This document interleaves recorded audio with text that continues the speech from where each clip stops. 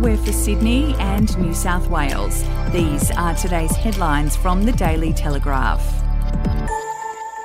Only a handful of COVID-19 cases in intensive care are believed to be infected with the dominant Omicron strain, with New South Wales Health revealing they believe it is Delta that is putting people in hospital.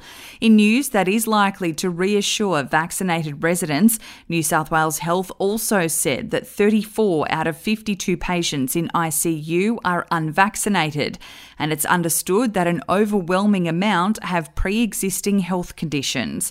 The promising findings come as Health Minister Brad Hazzard and Premier Dom Perrottet said everyone in Australia should prepare to catch COVID, but assured the public there was no need to cancel New Year's Eve plans or skip jam-packed events such as shopping sales. If you would like to read more on that story today, you can take out a subscription to the Daily Telegraph at dailytelegraph.com.au or download the app at your app store. Rising COVID numbers were not enough to put off Sydney's bargain hunters on Boxing Day, with thousands hitting the shops for some retail therapy. Australians were expected to spend a record $21.1 billion in the post-Christmas sales period, with $3.1 billion forecast for Boxing Day alone. Sydney shoppers dutifully opened their wallets and purses after queuing outside stores and also spent up big online. Australian Retailers Association Chief Executive Paul Zara said Australia and New South Wales was on track to meet the forecasted numbers despite the ongoing threat of Omicron. We'll be back after this.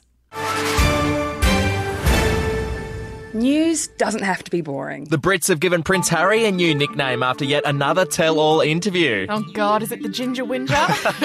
Let the team at news.com.au get you up to speed each day with their podcast, From the Newsroom. A couple were busted joining the Mile High Club. Well, I guess they can't fly Virgin anymore. Politics, sport, red carpets, royals. Get all the goss in just a few minutes. Follow From the Newsroom wherever you get your podcast from.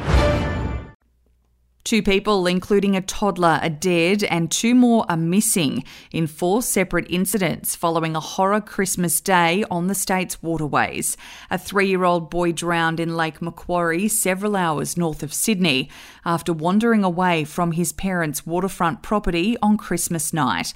Police understand the boy was playing in front of his home when he walked off from his family. His body was pulled from the water off Fishing Point Road, Rathmines, by neighbours about 6:30 p.m. on Saturday. And anti-apartheid icon Archbishop Desmond Tutu has died at the age of 90. The man who coined the phrase the Rainbow Nation to describe South Africa when Nelson Mandela became the country's first black president and was affectionately known as the Arch, has been fighting prostate cancer for more than 2 decades. He died in Cape Town. Archbishop Tutu was an outspoken critic of his country's apartheid regime and was awarded the Nobel Peace Prize for his campaign of non-violent opposition against the government.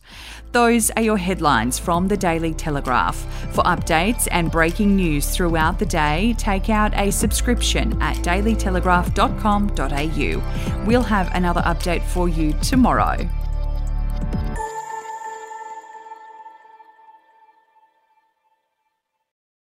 Australian history is full of colourful but forgotten characters, from alleyway gangsters to Cold War spies and eccentric entrepreneurs. There are hundreds of incredible stories of adventurous Aussies that never make it into our history books. Each week I talk to some of the country's greatest history authors, sleuths and yarn spinners to uncover the untold stories of some of our most interesting and offbeat ancestors. The show, In Black and White, can be found wherever you get your podcasts.